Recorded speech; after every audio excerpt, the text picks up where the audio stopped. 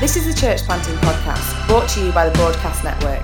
Broadcast exists to support, train and encourage church planters. For more information about who we are or about the training that we offer, please visit our website at www.thebroadcastnetwork.org. Well, hello everyone. Welcome to the Broadcast Podcast. This is episode 161. And with me today, I've got Colin Barron, Senior Pastor at Christ Church Manchester. We're going to talk about change and how change can bring about growth. And over the time I've known you, Colin, change is one of the things that I've always noticed you've been particularly good at, navigating it, helping me, helping others on the team, helping the whole church get to the next stages. And I wanted to talk to you about that a bit today. We've got some stuff coming up on broadcast around change, but in particular I want to focus on some changes that have happened at Christ Church Manchester over the last year or so. We've recently been praying for 6 new sites, and we've got 6 little prayer meetings that have started up. I was in one last night. It was like a really good time praying for different communities in our city, different language groups that are in our city, and also Munich as well we've been praying for. And it's been great. But I remember last year when you first said, I want us to start 6 new sites. And the initial response that I had to that, and that I think a lot of people had, was like, that's crazy. Like, what are we talking about? We're in lockdown. Maybe think about the next one. But you had this real clear sense that, no, it's 6 that we need to go for. And I think there was something prophetic in that God had been speaking to you about. But what I want to ask you first is just, how did you get to a point of real clarity in yourself that you knew, firstly, that change needed to happen, and then secondly, you knew what that change would look like? How did you get so clear? Yeah, that's an interesting question, especially as we were halfway through the pandemic lockdown. Part of it was actually in August. I remember just praying and thinking, I'm going to read some of the prophecies that have been given me and pray into them. And one of them was from Mike Pilavachi, which was about 1.5 years before. And he prophesied and said, look, the dreams that God gave you years ago, that actually were from him.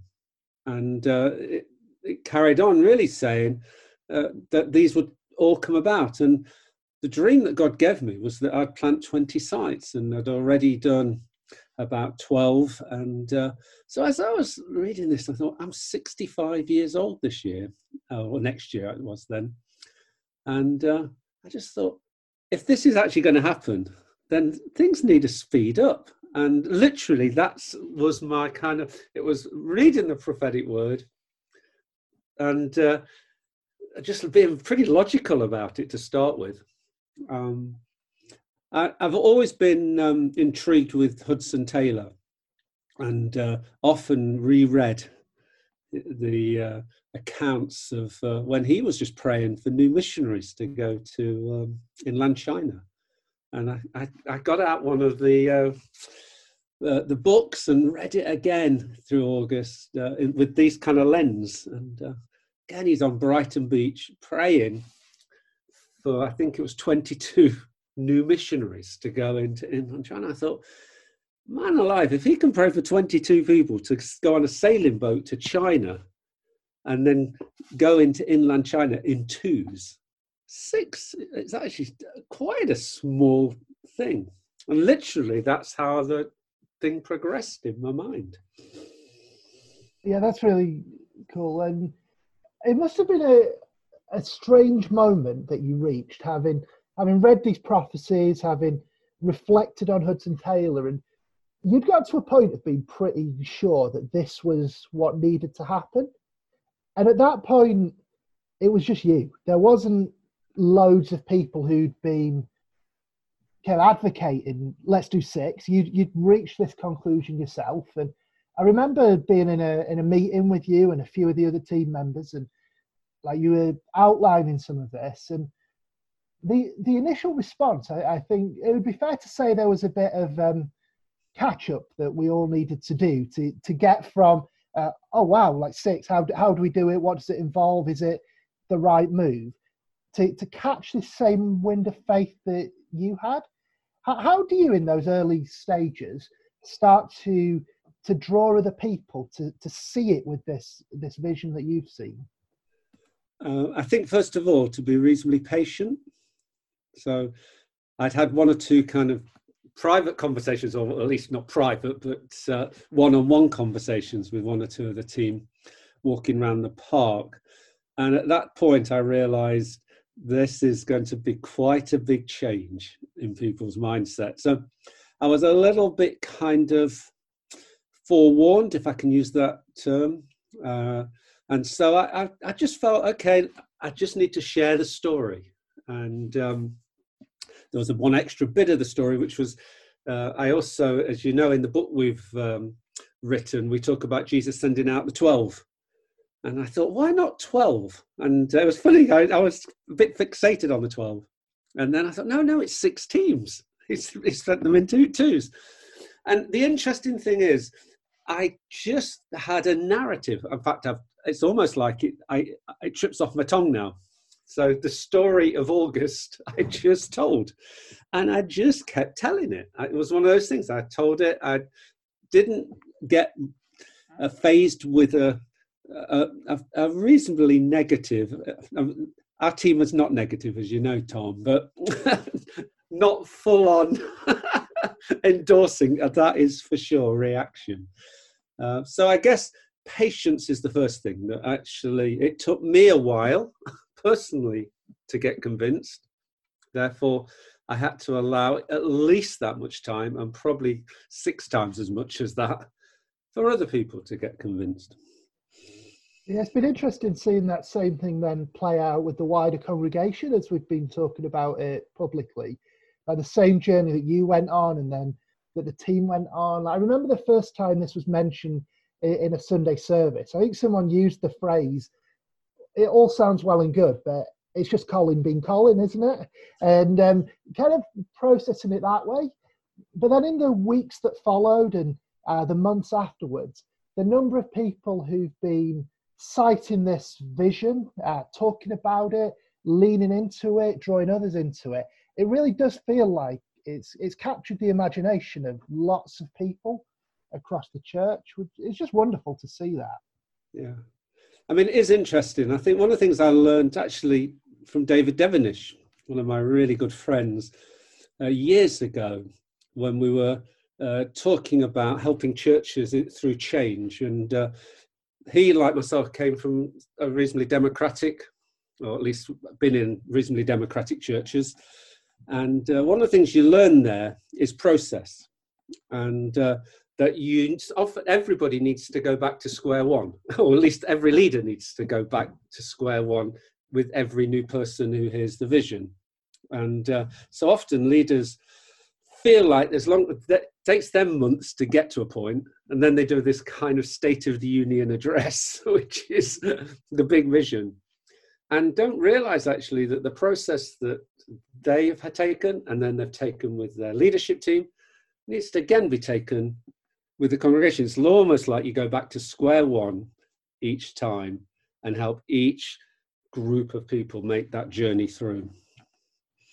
Yeah, it's interesting to see how we've reached the point that we're at now. So it feels like we're a fair way down this track now. Like everyone gets that this is what we're about, and we do have these 6 prayer meetings that have started, and that are gathering speed, gathering people to them, and there are ones there that look like they're on track to then launch the sites and Sundays. It's interesting to see how much change you've been able to bring about in the church in a very low risk way. Like nothing so far has seemed like there's much downside to it, like step by step by step making progress. Was that something that was quite deliberate in your thinking?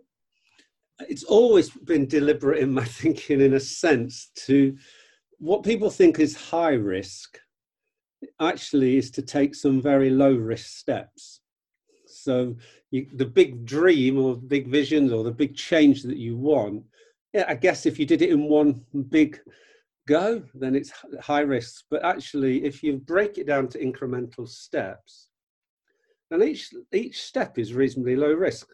I think the other thing is those prayer meetings, actually it was one of the eldership team whose idea it was, why not let's start 6 prayer meetings? And so actually the other thing that happens is as people get caught up in the process, they start actually adding value and adding ideas into it.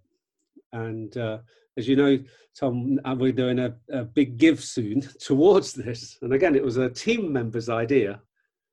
Actually, let's put our next big give collection into this. It will help people just, again, go on the journey. Yeah, I mean, the reason why I've talked about this a bit today, in part, is just because it's an exciting thing, it's pioneering, it's a good story to tell. But also, I think it's a really good example, because this is something that, as well as doing in Manchester with us, that you've, over the years, helped lots of church leaders who are at a point of navigating change in their own churches. Are there things that you've seen come up over and over again when people are trying to make change happen, that are common patterns or common obstacles or things that can derail it? Or like, what are some of the things that are your reflections on churches changing? I mean, I think one of them is the momentum, getting momentum.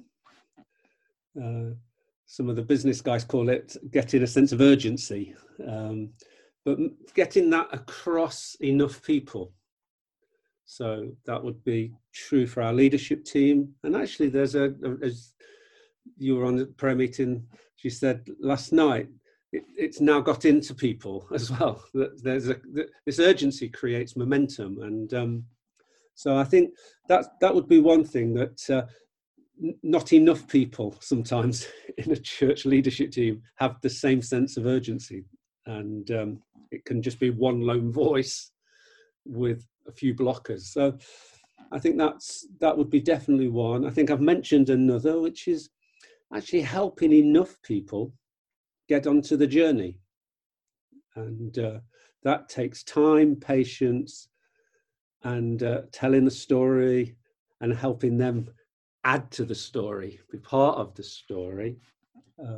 So there would be 2. And I think probably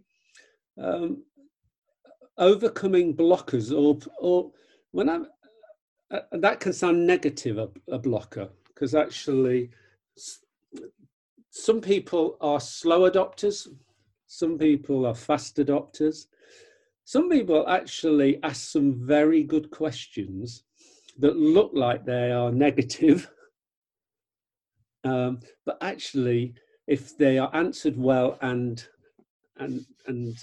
taken on board, can actually add to a good outcome. And then occasionally there are people that stand in the way. I mean, Jesus had that with Peter, the ultimate blocker. You're not going to Jerusalem.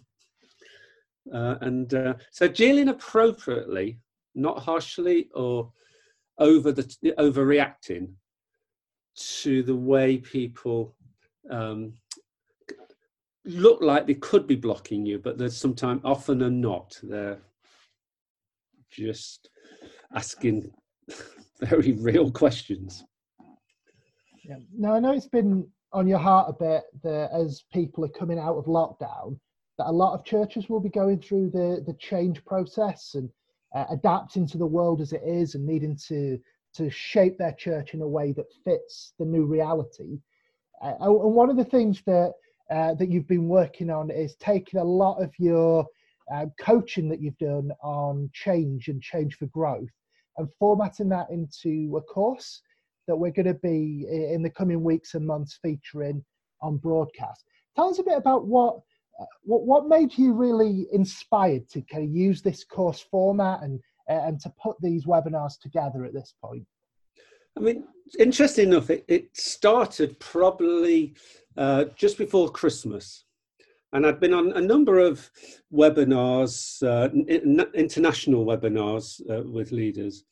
And all the time I kept hearing this word, the new normal. We need to reposition ourselves to the new normal. And we need to, and then it kind of got even more like, you need to reconstruct. And I actually thought, you know what? I don't think we do. And then I felt guilty for saying that. It's almost like, now I knew we needed to change and we're doing 6 more sites, but fundamentally we're not reconstructing our church. We're just accelerating. And I felt actually a lot of church leaders, first of all, were getting under pressure that what wasn't broken before the pandemic probably needed a tweak, not a reconstruct. Having said that, I also understood that those who did need to do some major change, a lot of them actually are not very equipped because they haven't had a lot of training on it. So it was down to 2 kind of almost extremes that made me think, wouldn't it be great to actually get some practitioners, some people who've managed change from movement level to kind of medium-sized church level to church planting people who could actually share their experience and in those kind of 3, what I would say, big worlds that we're in. Yeah, so talking about those 3 different streams then, do you want to just tell us a little bit more about what the plan is, what we're going to do, and how we're going to try and serve those different groups with slightly different tailored content for them?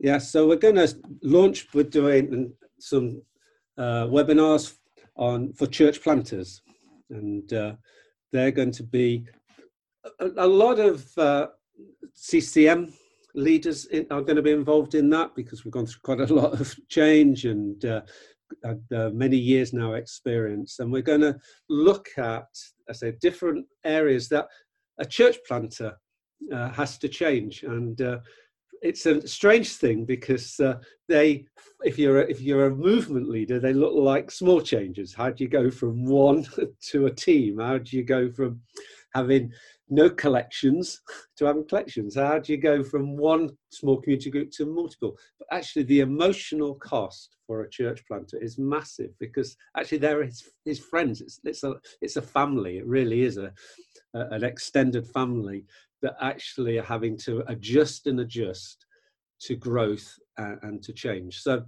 that's the one we're going to launch very soon. Then we're going to do one for church leaders.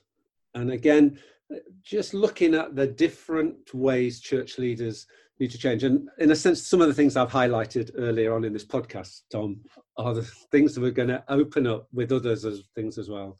And then we're going to do one with David Devenish, who led New Frontiers and been my friend for years. We've served on the New Frontiers international team and gone through some major transitions.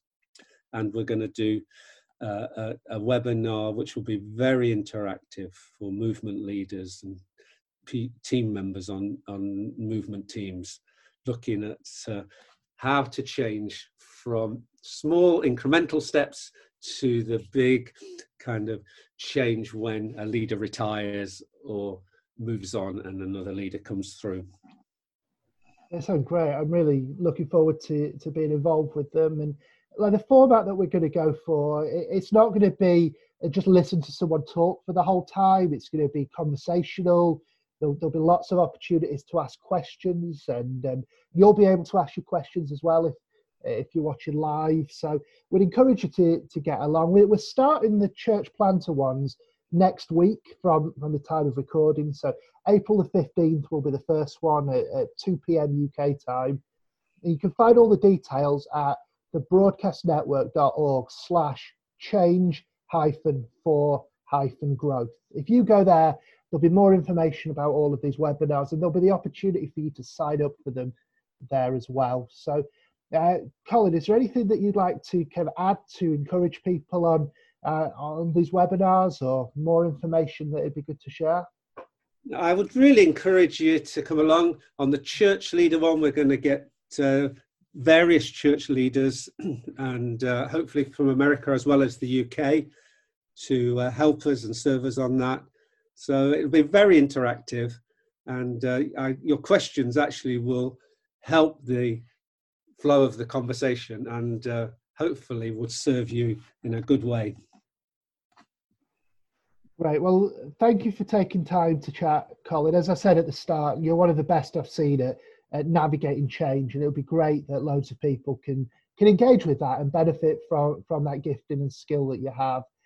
So thank you everyone for listening, and it'd be great to see you on the webinars if you're able. We'll be back on the podcast as well next week with some more content. So until then, see you next time.